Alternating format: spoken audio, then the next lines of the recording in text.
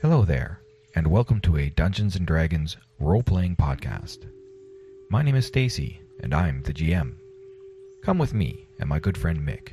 Join us in our weekly discussion about our campaign. That burns from a chimney. Listen to our successes and failures while trying to flex our role-playing muscle. The funny bits, the dumb bits, and the all-around good time that comes with this great activity. The cast is, from the courts of Kush, a tiefling paladin named Akmenis. From the Spice Coast comes a human fighter named Odvik. An elderly gnoll from Dabu, a Yamaja cleric of life, Oraki. From parts unknown, the Asmar warlock of the Starlight Court, Elbrum. Then there is Captain Deuteronomy's savior, the elf-marked wizard named Calidus. And last, but not least, from across the Middle Sea is the human paladin named Kalen. The campaign setting is the Southlands from Cobalt Press. We are using the D&D 5e rule set, and we game using the Fantasy Grounds virtual tabletop. So that's the cast, that's the campaign. Now, good people, welcome to the show.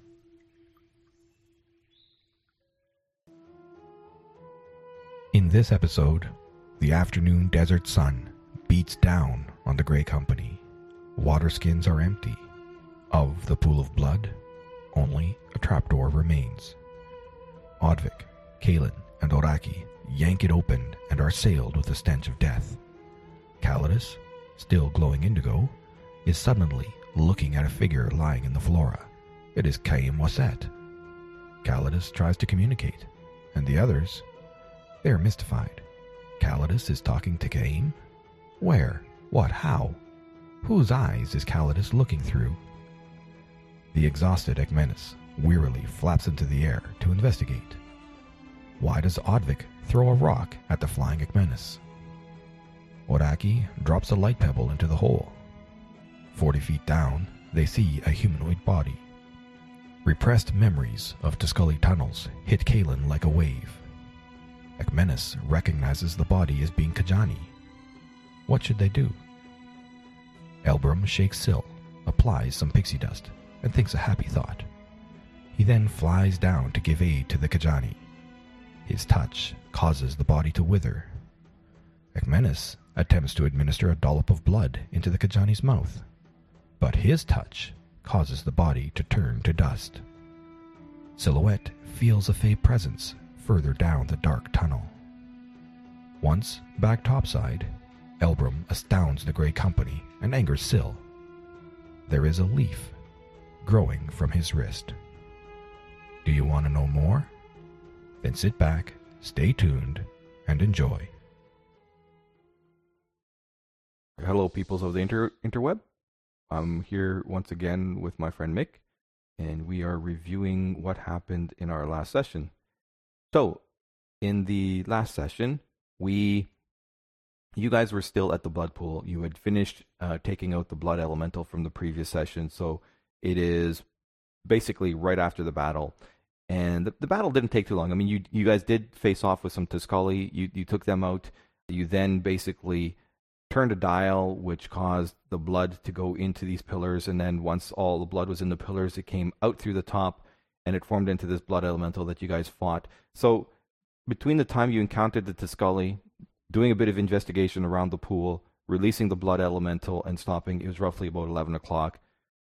The sun of the desert was out, bearing down on you guys. So, from my point of view, it's like, okay, whatever water you guys had, you used up the rest of your water. So you guys are going to be feeling thirsty unless you've got an extra water skin. And now what are you going to do? And I had fun with this because I was able to stand back a lot and just let you guys go. Although, I do admit, stand back a lot. I did, in this session, more than any other that we've done, backstories have come into play a lot. And so I would be pulling... Oh, I loved it, in fact, when you guys decided, like, there was no, let's go to the trap door that's there and let's go check for traps. It was just instantly, let's just start yanking on this thing. And I was just like, I tried to speak and like, do you guys want to check for traps? Just very subtly, without specifically asking. I wanted to, but no. Our We're game gonna dynamic has changed. Yeah, it's there's no it- rogues at all, so the whole let's look for Yeah. trap. Nobody even considers this, and it's really But funny. also that Elrum and Calidus have tended to back off a lot with the new players coming in, Give them some time and to give shine.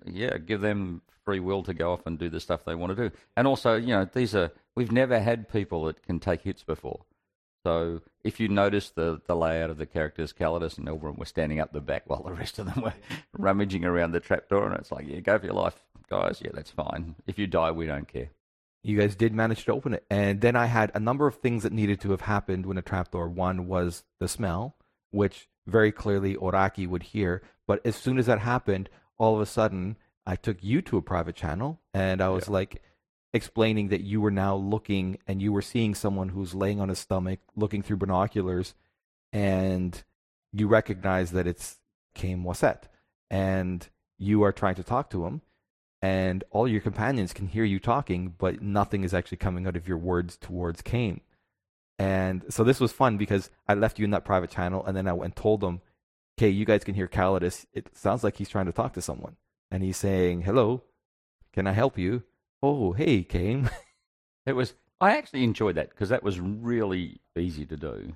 And basically and Araki was brilliant. So you had a situation where I just role-played it up, and to just visualize the situation, go through the motions, say the words, try and figure out how to talk to him. And at the same time, you've got Araki in your ear going, tell me what you see and what's going on and can you hear me and all that kind of stuff. And then to have this conversation with Araki and try and make contact and say what you're going to do and then do it and find out that it doesn't work, but have Araki saying, hang on, that I can see that out on the other side. And that was a great bit of role-playing. That was really good. And then you tried your light spell, and I was just like, I let you run with it. I wasn't going to say, what about the real stone? Just, I'm going to do my light spell. And so, yes, you do your light spell, and I rolled on the real stone table, and man, nothing.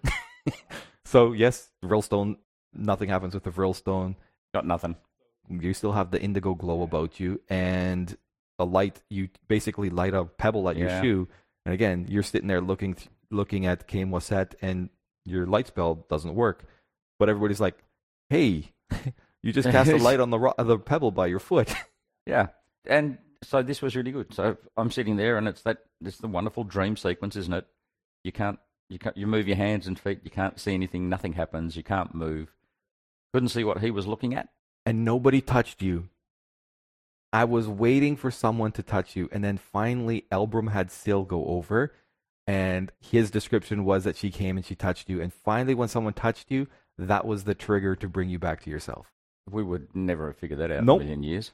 Well, it was just, I was just waiting for certain things to happen. I had these ideas in my head of what I wanted to happen here, and so that happened, and now all of a sudden you're back. And the very first thing you're like, okay, I think someone's looking at us. And you didn't, Syl touched you just at the moment when you're like, I want to look around to see what else I can see. And so before I could, and I was waiting for you to say that too, but because Elbrum had Syl touch you, I wasn't going to tell you that you look around, you see the valley, and you see everybody.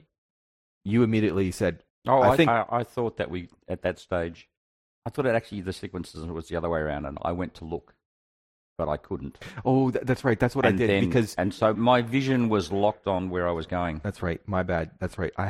You had full control over your own body, but the eyes that you were looking through, I had no control. No control.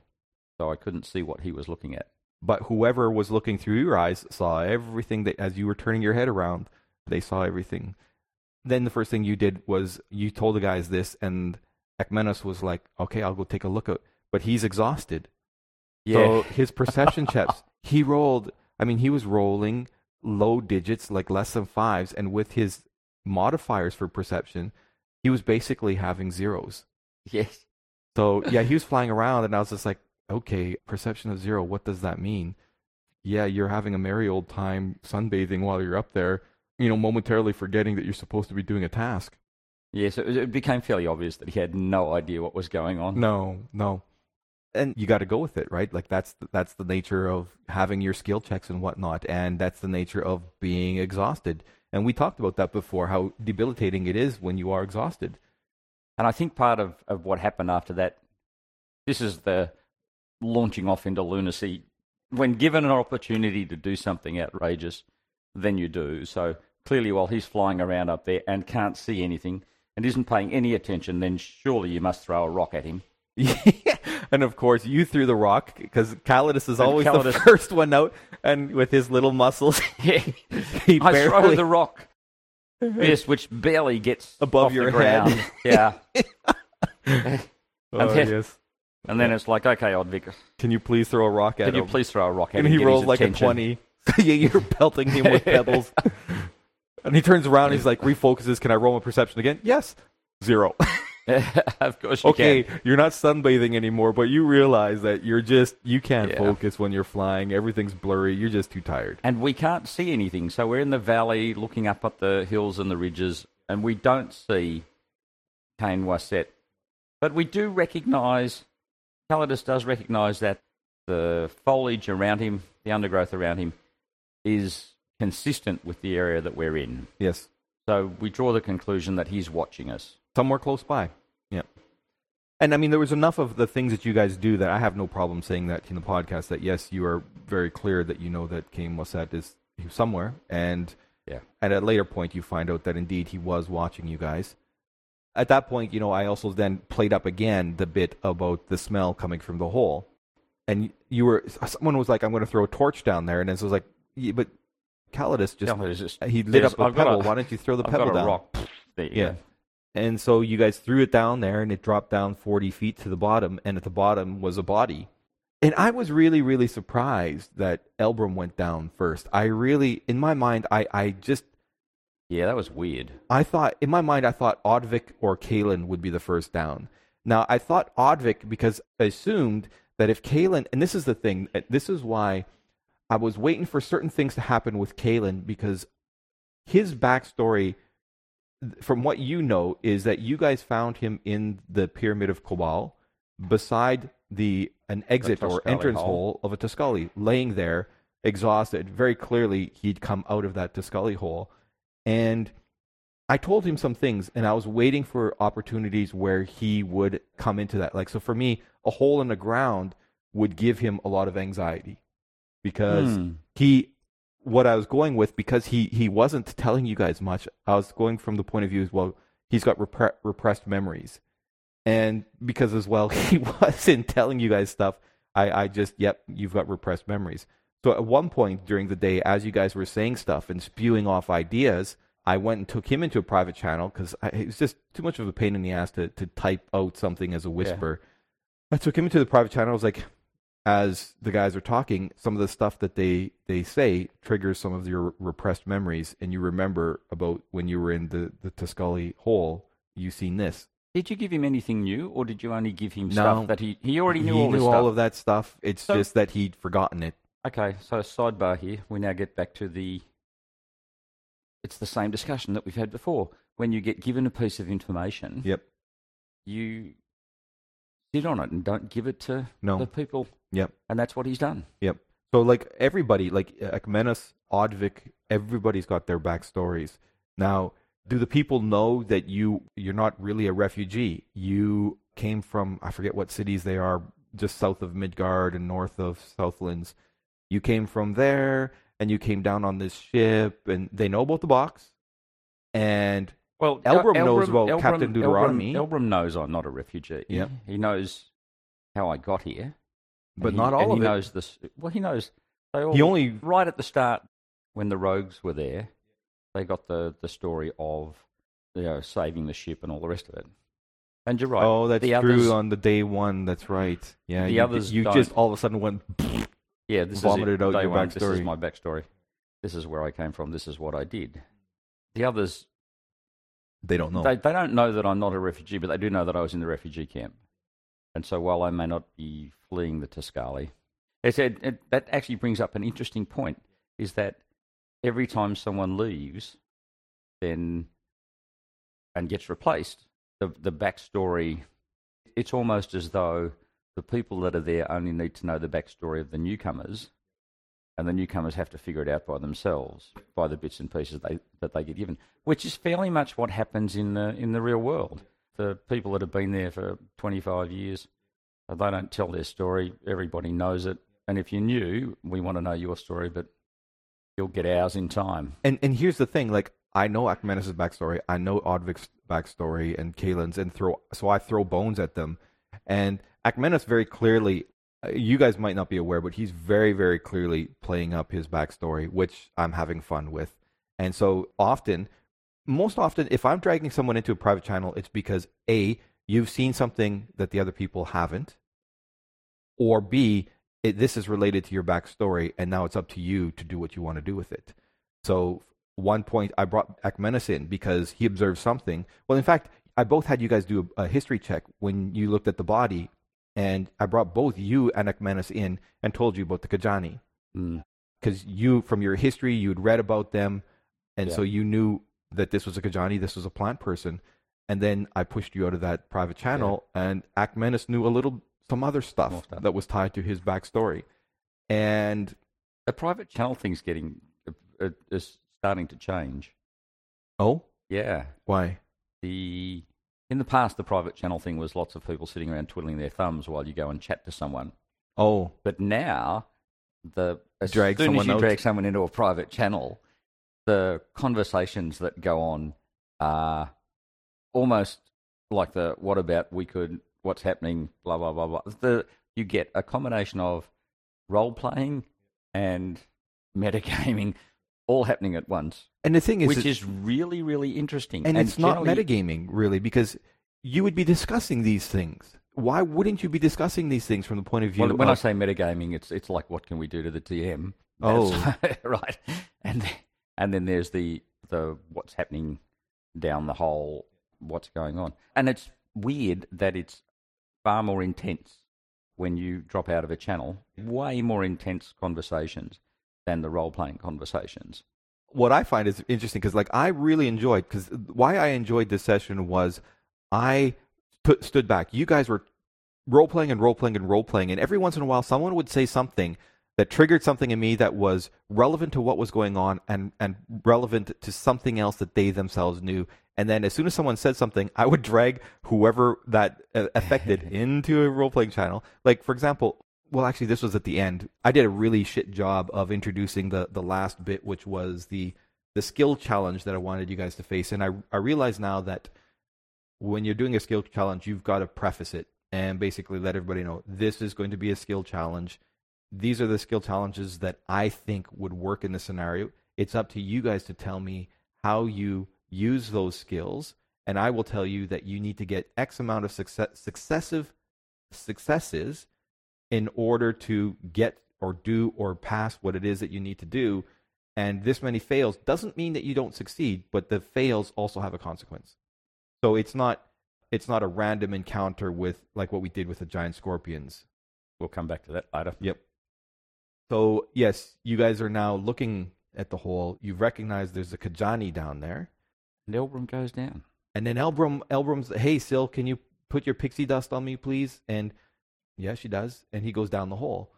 And he goes down to look. Oh, because no, he doesn't go down the hole. And look, and that's something that we didn't know. What, you can do pixie dust? How much does she have?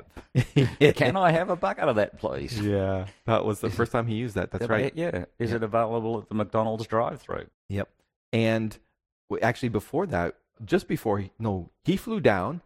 He seen it was Kajani, and then he went to talk to her, and he touched her. Yeah. And for all intents and purposes, when you guys looked, I think you guys got the point that.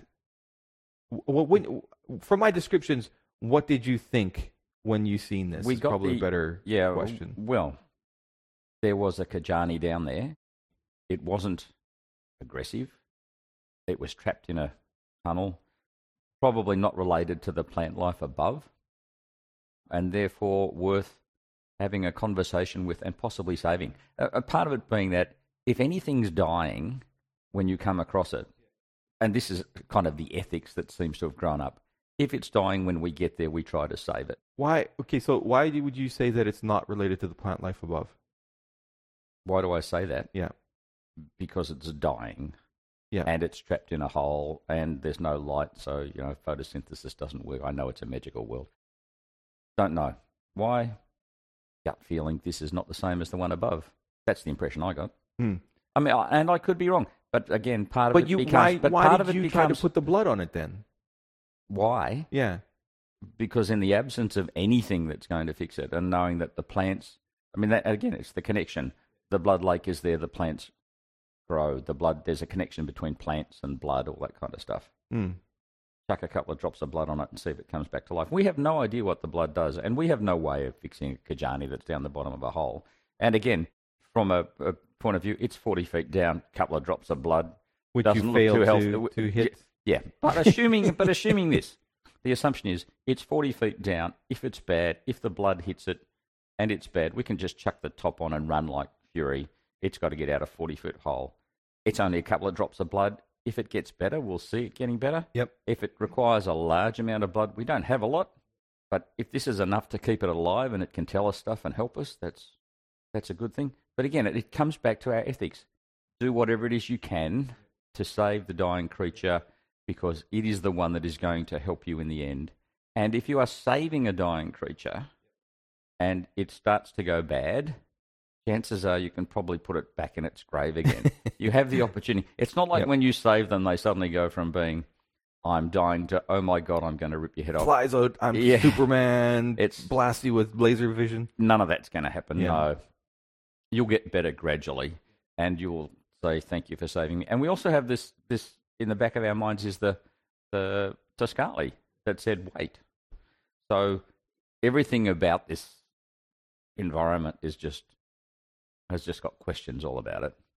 So we try and save the plant, but Elbrum touches it and it turns to dust. No, in fact, Elbrum touched it the first time. It didn't turn to dust, but and when he touched it, and he did tell you guys this, and I don't know if this sunk in, because I did take him into a private channel when he was down there and experiencing this.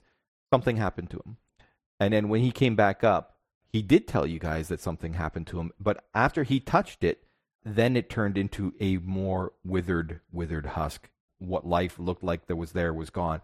That was the point when you guys were like, well, now let's try dropping some blood on it. Yeah. And you couldn't hit it standing hit 40 the side feet of up. a barn. So No. Ekmenis Well, was like, again, I'm going to fly down there. And I was like, it's a 4 foot by 4 foot. Yeah, can't fly, mate. How your wings, dude. Mm. So I was like, rope. Who's got a rope? And Calidus always has a rope. The one thing Calidus will never lose is his silk rope. silk rope. Yep. That's it's going to stay there forever. Yep. In fact, Calidus was trying to figure out how, if we all went down the hole, how he was ever going to get the rope back. Well, I love that you guys were sitting there thinking, well, what do we do? What are we going to tie it off to? Is there any plants? Is there a tree? No, there's nothing. Nothing. And then finally someone was just like, well, I'll tie it onto myself and I'll help him. And I was just like, this people are thinking, of course, no, why not? No, because they were looking at how do we all get down there? Oh, and there, yes, let's tie it to the hinge of the trapdoor. And I was like, there's no hinge. It was just, you guys popped it off. And you just did that. And they're like, there was a hinge there originally. No, there was no hinge on there. This was a cork in the in the flask trapdoor. Yep, absolutely it was.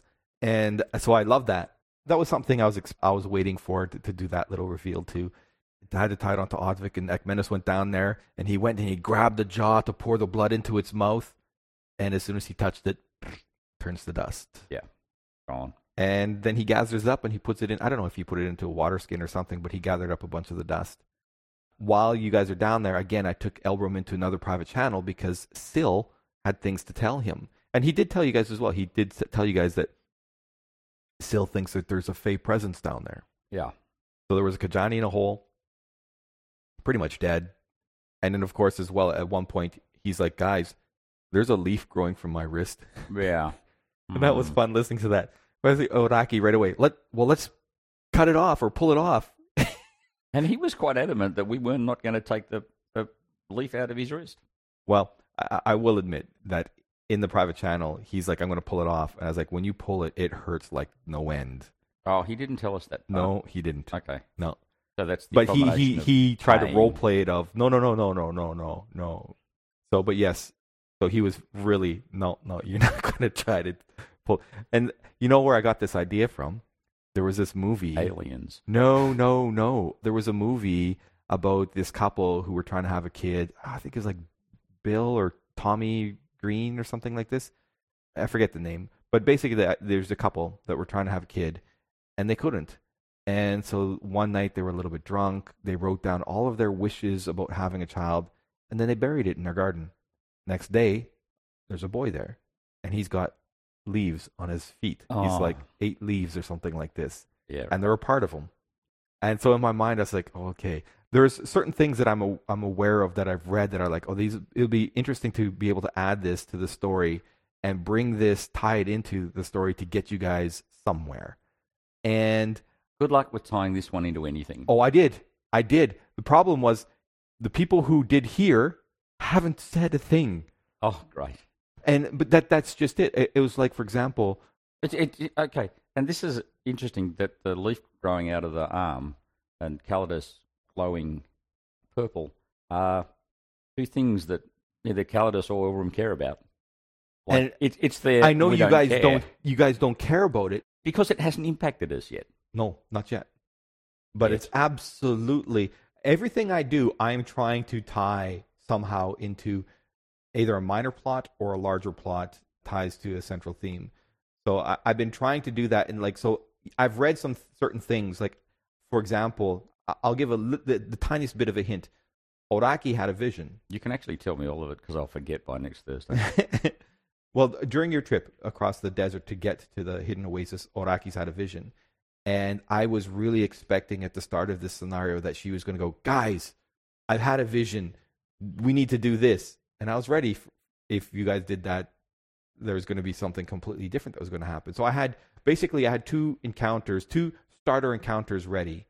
And she didn't say anything. I was like, okay, so we're sticking at the blood pool. All right, that's cool. Anyway, I've been having fun using those private channels. At this point, Come back Ekmenis out of the hole. and you guys are having a conversation, and you're like, what do you do? Elbrim's at the edge of a larger chamber. He still is telling him about a presence, a fey presence, and you guys are like, all right, well, that's that. Let's go out, and you guys discuss your next options. And at some point, you guys went back to the pillars, and I forget why you guys went back to the pillars, but it was great. I was really happy that you guys went back to the pillars because there was things at the pillars that you guys had not yet explored, and so you finally got to explore them. And there was some tiny blood elementals that were sitting there. There was tools that the Tiscali had. There were plates, resinous plates that were there. And listening to you guys dialogue about that stuff, and every once in a while, I did whisper within Fantasy Ground chat something that was relevant to the people based on their skill. Oraki has a ridiculously high insight, so every once in a while, it's just like your insight lets you think this, and then she brings that into the conversation, and I was just like, it was great. It was really, really good.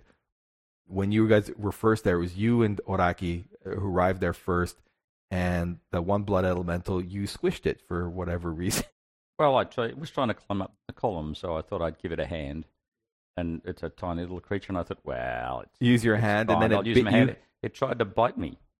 Well, it didn't bite me. It had a crack at me, and I thought, well, okay, if you're going to be like that when I'm trying to help you. So you Yeah, squished it. Squished it. Yep. Yeah, that's the end of that one. And then as squished it, it formed the same words, although very, very tiny, but it formed the same words Yeah. in the ground that were from the larger blood elemental. None of those words make any sense. But Not yet, they don't. no.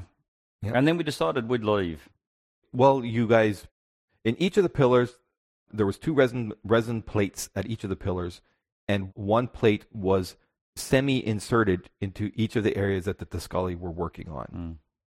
Then Ekmenis pulled them all out, and those stupid little blood elementals, once that they were pulled out, they went back into the one pillar, and they're like less than a centimeter of blood at the one of the pillars. Yeah. And then, of course, you had some insight about the resin plates that I whispered to you that they were very similar to the resin armor of the one that was flying. Yeah, which Because meant you were the only one that absolutely went and nothing. investigated its body. And you had done a crap job of investigating its body. I probably shouldn't say, but I will. You didn't discover all that you could have discovered based on your Not a investigation. lot. No. That's right. those are just the little things that I can tie into. But when was it that, because we had a conversation, because last week you had come up with this idea that Cade was the Tuscully. And at one point you told the guys, there was a big conversation about the Tuscully, and you'd be like, well, you came up and you spewed out all of these crazy ideas that you had. Well, these are things that you and I had discussed. And I don't know if we'd done it in our podcast or not, but this was about exploring the possibility that this is not a Tuscali invasion, but this is the Tuscali are here to save us. And then throwing in the fact that Cabal was not dead and had been wandering around for the last 400 years. Maybe he's a bad guy instead of because he's sort of not hanging around. That the chaos at the Supreme Council was there as well. So maybe there's a traitor in amongst it all. So all of these possibilities, this was about, the conversation that we had was about questioning whether it's a Tuscali invasion. In any of the assumptions that we've come to, are they all real? And the answer, my argument, I just sit there and argue that no, it's we've got it all completely arse about.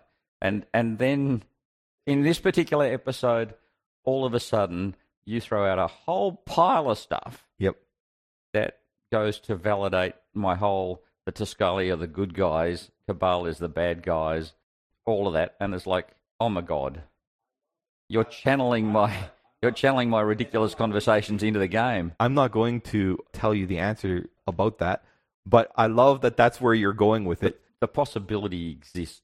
Yep. And it exists on the information that came out of, who did it come from?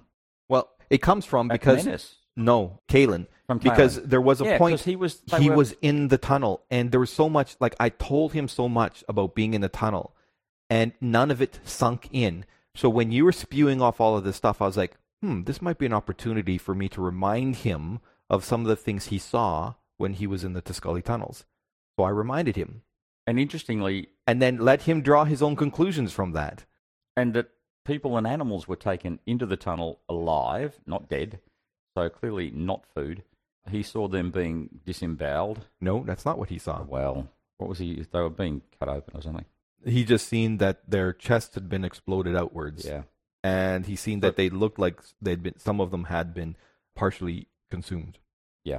So you've got this possibility of being, did you say partially consumed? I must have missed that bit, because that to me would have said food, so I would have abandoned the whole idea that they were taking these creatures. That might be one of my slips because I told him, and I can't remember exactly what he told you guys, but very clearly the way he was describing it was very much alien. Yeah, and so he was describing the Alien TV sequence. Yes. Which is not about food, but which is about infesting the other body and then taking control of it. And so that sort of becomes, oh, look, they've taken Cade, they've turned him into a Tuscali. He's the one that we killed that said, wait, all that kind of stuff.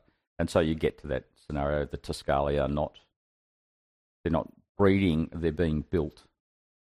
So it's a bit, it's a Westworld scenario, that kind of thing. And I'm not saying whether you're right or not. No, and I may or may not be right. But it does, and then you look at if we go further on to what happened. Eventually you guys are okay, we don't know what else to do, but we need to resupply. We go back. So you're going to go back to the village, and this is where the skill challenge that I did a bad job of introducing happens. But eventually we do go down the road, and I loved that you're like, I want to use locate object to find the plant that Shump had used to get us. And I was like, brilliant. There's your water source. Now, what are you guys going to do? And then Oraki's like, can I smell a trail? Yes, of course you can smell a trail. Great. You're tracking now. And then, of course, Odvik had wanted to do a nature check, and he failed a nature check. So that basically, Kalen had a success, and he was going to track. Then Odvik failed, so then you had to restart. Yeah. Then Oraki had smell, which was a success. You had your locate object, which was a success. And you're only allowed to use one skill. Like, you couldn't use the same skill twice. And within the skills that you could use survival twice, but it couldn't be the same person that used it. So those were the rules around that. So you had a success using locate object, which I said was going to be an Arcana check to find the plant. And then I think it was Ekmenis who finally had a success. He rolled a 20. Or was it Ekmenis? Or maybe it was Kalen. I forget. Someone else had a success on perception to find places where you guys could basically hide from the elements, more or less. So that was enough success that you guys would, yes, you're going to get there. And then it gave me the chance to briefly narrate that you're going to get back home, get back to the village. But on the first night, Fatma comes out of the night to come and visit and have a conversation with you guys. And I can't remember if you guys recognized what race she was. I think you guys did. Some of you did, because I had you check for it. And some of you guys recognized her as being Jinborn. And so she comes and she's got a very clear mission. She wants to know some stuff because, you guys were there. And she was like, I want to talk to the guy that was glowing. I want to talk to the guys that were in the hole. And so she started having conversation. And this is where we get to the point of Calidus was asleep and he comes up and, well, there was some information exchanged, but there was the point of Fatma was like, Calidus is being rude. Now this comes to the point of, we were having a little bit of a conversation of this where you're like, is this an American versus Australian thing? Take out the word verse. Yes. Australian isms and Americanisms. And the question is it an attitude thing? Is it like Crocodile D, blunt, don't care? Australians are very don't care, just blurt it out, that kind of thing. I sit here and think of you and me and our conversations we have. And then when you're in character, I was always of the impression that you were intentionally going in there and this was part of your role playing, was to be standoffish. Well, in this particular case, and let's use this particular one, everybody's tired, Calidus has gone to bed, someone's on watch, this woman comes wandering in and wants to talk to me. It's like, go away, I don't care. It's that you say it. So Calidus says this because he doesn't want to. And the last time this incident came up was exactly the same. Don't want to know you, I'm sleeping. That was with Leave Abdul me Haq. alone. Yes. And so it's that response is seen as being rude. In Australia, we're just like, okay, he's sleeping, he's grumpy old bastard. Probably because in Australia, if you are sitting around a campfire and you've been out bush and everybody's sort of getting out of their sleeping bags and there's one guy lying in the corner that hammered the piss last night, they're going to be saying, come on, and he's going to go, fuck off. And no one's going to say, you're grumpy, you're difficult. They're just going to go, yeah, right. But what will happen is that they just leave him alone or make him a coffee or, that kind of stuff. But it's not seen as rude. So here's the thing. I'm sitting there thinking about who are these people and how would they react? How would they stand? Yes, this one's coming in at the middle of the night and she knows that she's coming in the middle of the night. She knows that she's interrupting you guys while you are at camp and are on watch. What is her going to reactions be? As well as when you guys met the Were-Crocodile Crocodile's a boss. He's used to people doing shit that he tells them. He's not going to take anything unless it serves a certain purpose. I was playing those roles, so I understand where you were coming from. And I really thought that this was Calidus not being difficult in terms of anything to do with in character, out of character. No, that's not right. This was Calidus being difficult in character because in this scenario, yes, he's tired, he's grumpy, it's late at night. Why wouldn't he be? Of course, makes sense. Now, NPC-wise, in that scenario, yes, I know I'm waking you guys up, but this person has a purpose, and so they're not going to let that shit fly. Yeah, and again, I go back to even as an NPC, this is the American. Like if I was an American and this had happened in America, what would the response be? It would be the same as yours, because the fact is it's no different. And what would the response be? In America, you wouldn't. Same thing. In Canada, if someone was being grumpy, you'd be like, you wouldn't confront them. Canadians do not confront. Americans don't confront and either. so what happened last night was Fatma starts confronting everyone. Absolutely. Yeah, and so I looked at it and I think that's the second time or third time Calidus has been shut down. And what threw it for me last night was that the other members of the party agreed. And they'd agreed the time before. And so I'm going, hang on, I'm playing with a bunch of Americans. They agreed the first time. They agreed the second time. This is the third time that they've agreed that Calidus is a grumpy old bastard. When he gets woken up or disturbed, maybe my picking up on this role-playing position and what I say is across the line. No. So where they would say... I love it because it's in character. So to me, I think that it has a lot of value. It is defining. But to be honest, why? In that case, then if it's in character, then the other people, the other players, they agree with the person that's come in. So that to me then turns around and says, okay, what you've got is that it's in character, which is what it's supposed to be. Every time I get woken up, I say the same thing. And the other people say, yes, he's rude and all the rest of it. I would have thought that my response, if I'd been awake and been on watch, would be, he's asleep, and like, we don't know who you are, and you want to be confronted by the fact that my companion doesn't want to get out of bed and talk to you. Get over it. There's the door. Don't let it hit you in the back of the head on the way out. You're the one who's in the wrong place at the wrong time. That was not what happened. And in the other instances, the same thing has occurred. And that's what sort of triggered in me, maybe this is an Australian-American thing. To me, the way I look at it is you're trying very hard to be in character. And here's the thing is that there are these boundary lines of in character, out of character. So very clearly the guys are aware that someone's coming. It's either going to be a fight or it's going to be something else. And so instead of staying completely in character, they embrace when in reality they ought to be more defensive. I was Possibly. actually... I guess I'm exploring... This is not, and again, this is not about, not really about an Australian-American thing.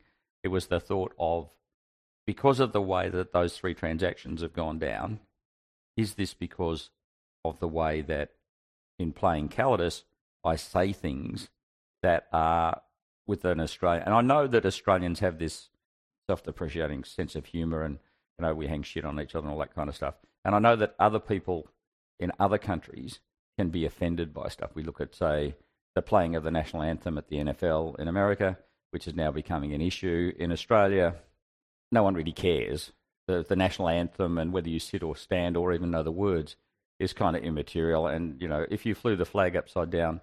Ooh, the patriotism would go through the roof. Not here, it wouldn't. If you did it here, people would go, yeah, what the heck? People would laugh, all that kind of stuff. So when we see the burning of the American flag with a bunch of hooligans and whatnot. Anyone burning an American flag, we look at, they're burning a flag. If they burnt the Australian flag, we go, yeah, right, that's okay. We'd probably look at it and go, wow, that's a pretty good one. That burns really well.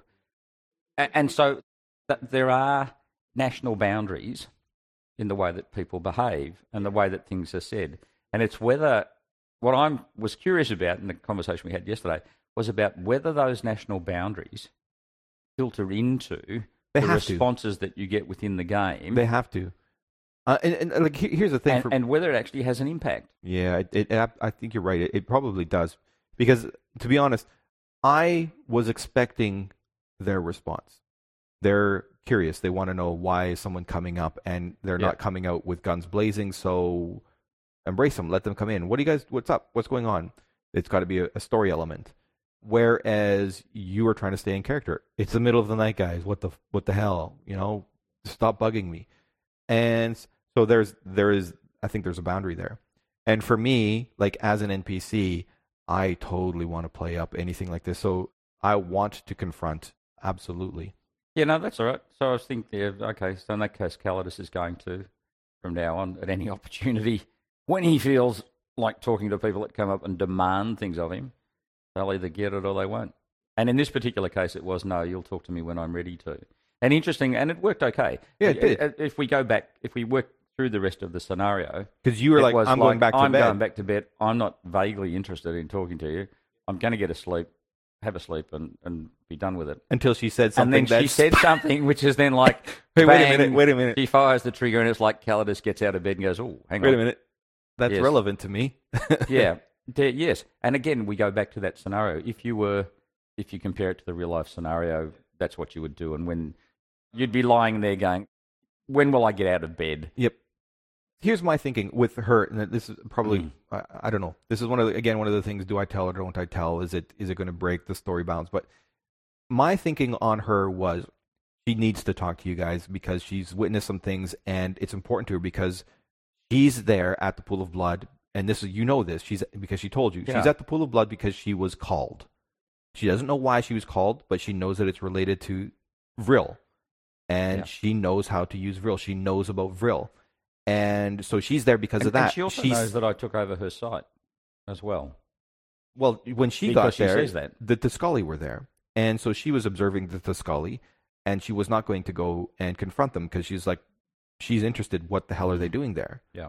So she's watching what they're doing, and she doesn't have a clue what they're doing because none of it makes sense, but they've been doing it for days, and she's been observing for days. Then you guys arrive, and a battle ensues. And at some point, you guys, you trigger the pool of blood, and the blood elemental comes. After the blood elemental comes, she then puts 2 and 2 together, and she's got an idea of what the Tuscali were doing.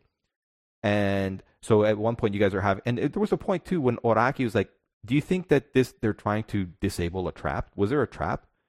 And in my mind, yeah, of course there was a trap. The blood elemental was a trap. And then, according to Fatma as well, when she's talking about it, clearly it was a trap. They were trying to do something to stop the trap. Yeah. And what were they doing there? Clearly something brought them there, right? Mm. Why were they there? That question wasn't answered. So she's asking that question. She's hoping you guys have an answer. And this is the point at when I go, this reinforces my that Tuscali are our friends theory again, because the Tuscali are disabling the trap in order to... Do what? Yeah, exactly. So to me... they're actually disabling the trap to go underground to destroy Cabal, who's really the bad guy in this whole thing.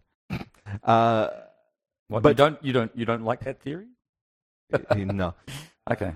Cabal's doing something. Yeah, he's in there. He's still alive. Yep. Yeah. And I want to tell you something, but I'm not going to. He and the sisters are in cahoots. Yeah, they're the bad guys. Why would the sisters be in cahoots with Cabal? Oh, there's the sand connection. They're both sandy characters. They live in the desert. That's okay. But you want a real the sand connection? What, you want a real connection? Yeah. Come on, I'm everything I'm coming up with is really, really tenuous.